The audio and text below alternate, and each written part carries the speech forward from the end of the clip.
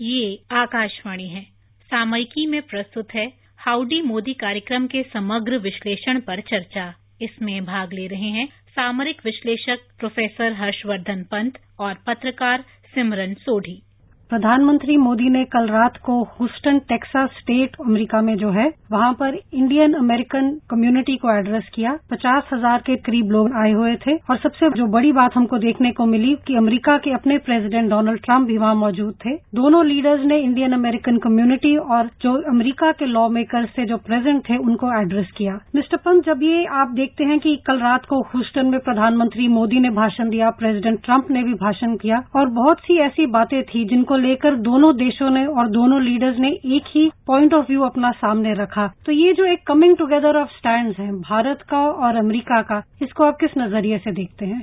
देखिए, कल का इवेंट तो काफी अनप्रेसिडेंटेड रहा है और उसमें ऐसा बहुत कम होता है जब इतनी बड़ी रैली होती है और जिसमें कि किसी फॉरेन लीडर के लिए रैली अमेरिकी सॉइल पर हो। और एक तरह से प्राइम मिनिस्टर मोदी का इंडोर्समेंट था, जो इंडियन अमेरिकन हैं वहां उनको सपोर्ट कर रहे थे। पर उसमें ट्रंप साहब का पहुंचना और ये कहना कि मैं इसमें शिरकत करना चाहता हूं और एक काफी लंबी स्पीच भी उन्होंने जो वहां दी, जिसमें उन्होंने न सिर्फ इंडियन अमेरिकन की बात करी बल्कि भारत अमेरिका संबंधों की बात करी। तो ये दिखाता है कि किस तरह से दोनों देशों के संबंध बढ़ रहे हैं। बहुत ही अलग अलग क्षेत्रों में इनका विस्तार हो रहा है और आगे आने वाले समय में जो पोटेंशियल है, जो अपॉर्चुनिटीज हैं, उसको टैप करने की कोशिश। लेकिन ये भी दिखाता है कि जो दो नेता हैं वो अपने आप में बहुत कंफर्टेबल हैं, वो समझते हैं एक दूसरे की जो जरूरतें हैं। जैसे प्रधानमंत्री मोदी ने तो अब की बार ट्रंप सरकार का भी जिक्र किया, तो कहीं पर वो जो राजनीतिक एलिमेंट है वो भी इसमें शामिल था। हालांकि दोनों डेमोक्रेट्स और रिपब्लिकन लॉ मेकर वहां मौजूद थे, लेकिन जो प्रधानमंत्री मोदी का इतना स्ट्रांग एंडोर्समेंट मिस्टर ट्रंप को मिला,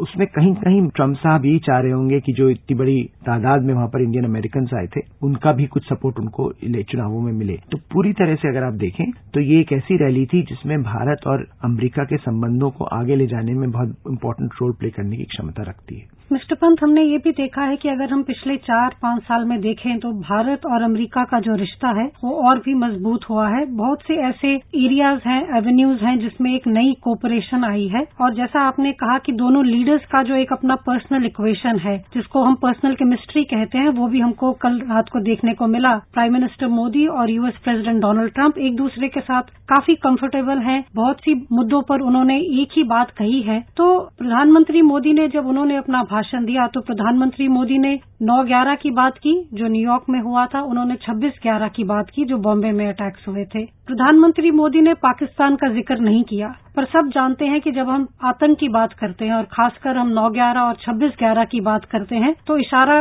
किस तरफ जाता है? पाकिस्तान की तरफ ही जाता है। सवाल ये उठता है कि अमेरिका जैसा देश जिसका पाकिस्तान के साथ भी एक रिश्ता है, क्या आज वो इस बात को शायद बेहतर समझता है कि पाकिस्तान पर थोड़ा दबाव डालना पड़ेगा कि ये जो क्रॉस बॉर्डर टेररिज्म जिसको हम कहते हैं कि भारत में पाकिस्तान की लगातार ये जो आतंक की जो एक पॉलिसी बनी हुई है उस पर रोक लगनी जरूरी है? जी, भारत अमेरिका के संबंध पिछले 2-3 दशकों से काफी प्रगाढ़ हो रहे हैं, लेकिन एक समस्या काफी समय से बनी रही है कि अमेरिका के जो संबंध पाकिस्तान के साथ हैं उससे भारत को काफी परेशानी होती है। क्योंकि पहले जब आतंक का मामला आता था तो अमेरिका का जो रवैया होता था वो काफी ढुलमुल होता था जब भारत पाकिस्तान की शिकायत करता था या पाकिस्तान का नाम लेता था। अब वहां पर ये बदलाव है कि पाकिस्तान को जो एपिसेंटर ऑफ टेररिज्म भारत ने जो एक टाइटल दिया था वो एक्सेप्ट किया जा रहा है। धीरे धीरे वहां पर भी लोगों को, एडमिनिस्ट्रेशंस को ये समझ में आ रहा है कि जो आतंकवाद का फैलाव है, जो इस्लामिक रेडिकलिज्म का फैलाव हो रहा है, उसमें पाकिस्तान का बहुत अहम रोल है और सेंट्रल रोल है।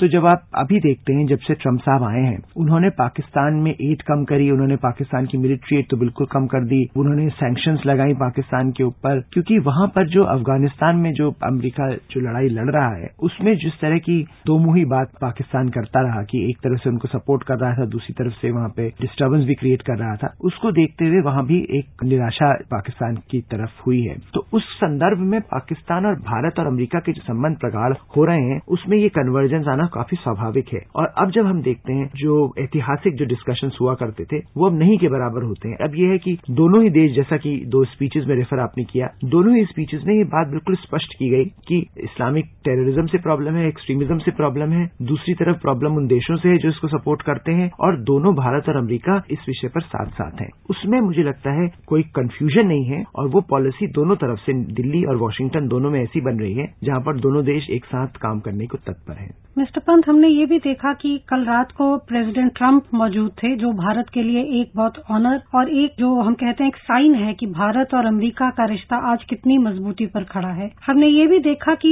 बहुत से यूएस लॉ मेकर्स आए हुए थे, और अमेरिका में 2 पार्टी हैं, डेमोक्रेट्स हैं, रिपब्लिकन्स हैं, दोनों की जो रिप्रेजेंटेशन है वो कल हमने रैली में देखी। तो ये भी एक कहीं मुद्दा उठता है कि जो प्रधानमंत्री मोदी ने भाषण दिया, उन्होंने बहुत सी बातें आगे रखी भारत को लेकर, उन्होंने कश्मीर की बात भी आगे रखी, और प्रधानमंत्री ने खुल के इस बात को थोड़ा एक्सप्लेन किया लोगों को कि जो भी डिसीजन होते हैं भारत में वो हमारी पार्लियामेंट के थ्रू होते हैं, डिस्कशंस के थ्रू होते हैं, और ये जो घंटों घंटों डिस्कशन चलते हैं ये टेलीविजन पर लाइव होते हैं। हमने रिस्पांस भी देखा, वहां जो 50,000 के तकरीबन जो इंडियन अमेरिकन कम्युनिटी बैठी थी, उन्होंने अपना एक पॉजिटिव रिस्पांस दिया है कि जो भारत ने जो कदम लिया है वो सही लिया है। पर ये जो हम देखते हैं कि अमेरिका के जो लॉ मेकर्स वहां बैठे थे, क्या आप मानेंगे कि ये इनके लिए भी एक मौका था भारत की जो व्यू पॉइंट है उसको समझने का? दोनों डेमोक्रेट्स और रिपब्लिकन लॉ मेकर्स मौजूद थे, सेनेट से और हाउस ऑफ रिप्रेजेंटेटिव से। उसमें प्रधानमंत्री को एक अपॉर्चुनिटी मिली और उस अपॉर्चुनिटी का पूरा इस्तेमाल किया।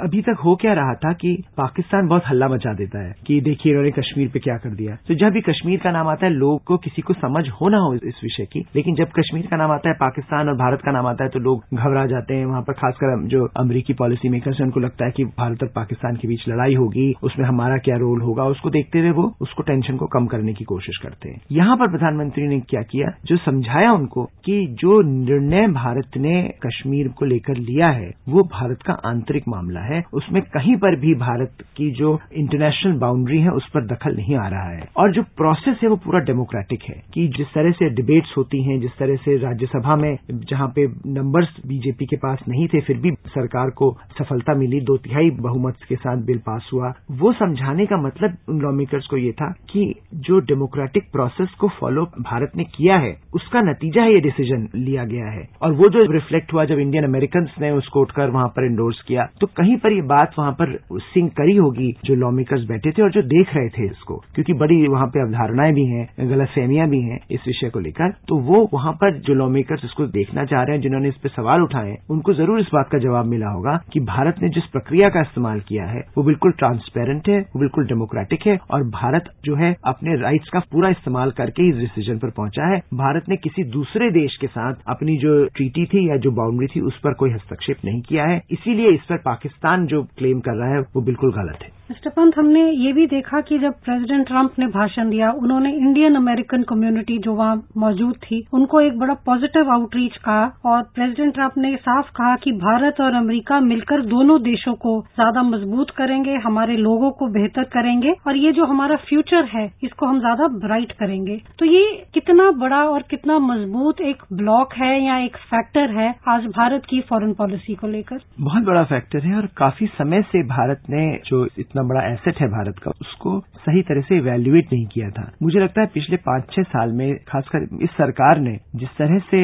इंडियन डायस्पोरा को समझने की कोशिश करी है और जिस तरह से इंडियन डायस्पोरा को फॉरेन पॉलिसी में लेवरेज करने की कोशिश करी है वो काफी सराहनीय काम है। और इसका नतीजा ये है कि आप जब देखते हैं कि जिस तरह का रैप्चरस रिस्पांस प्रधानमंत्री को मिलता है जहां भी वो जाते हैं, डायस्पोरा में जब भी इंगेज करते हैं, वो डायस्पोरा एक डायरेक्ट कनेक्ट करती है। और डायस्पोरा भारत की जो है वो बहुत इंपॉर्टेंट है क्योंकि वो काफी इन्फ्लुएंशियल है, इकोनॉमिकली वेल्दी है, पॉलिटिकली इन्फ्लुएंशियल है, किसी भी आप देश में चले जाए। दूसरी तरफ जब ट्रंप साहब इसको एंडोर्स करते हैं, देखिए ट्रंप साहब at the end of the day एक पॉलिटिशियन है, वो भी इस रैली में इसलिए गए थे कि उनको कुछ पॉलिटिकल बेनिफिट की उम्मीद है। वहां पर मोदी साहब ने इतना बड़ा एंडोर्समेंट दिया ट्रंप साहब को, तो कहीं पर ट्रंप साहब का ये विचार होगा कि उनको जो 50,000 जो लोग हैं और जो बाकी लोग हैं जो देख रहे हैं उसका सपोर्ट मिले। तो मुझे लगता है कि दोनों ही पक्ष इससे फायदेमंद रहेंगे और इंडियन अमेरिकन कम्युनिटी एक बहुत बड़ा इंस्ट्रूमेंट बनेगी भारत और अमेरिका संबंधों को आगे ले जाने में। और आने वाले दिनों में हम प्रधानमंत्री मोदी की अमेरिका यात्रा को फॉलो करते रहेंगे। शुक्रिया। सामयिकी में अभी आप सुन रहे थे हाउडी मोदी कार्यक्रम के समग्र विश्लेषण पर चर्चा। इसमें भाग ले रहे थे सामरिक विश्लेषक प्रोफेसर हर्षवर्धन पंत और पत्रकार सिमरन सोढी। ये कार्यक्रम आकाशवाणी के समाचार सेवा प्रभाग द्वारा प्रस्तुत किया गया। इस कार्यक्रम के संबंध में अपनी प्रतिक्रिया आप हमें ईमेल कर सकते हैं। पता है airnsdtalks@gmail.com। ये कार्यक्रम फिर से सुनने के लिए लॉग ऑन करें हमारी वेबसाइट newsonair.com।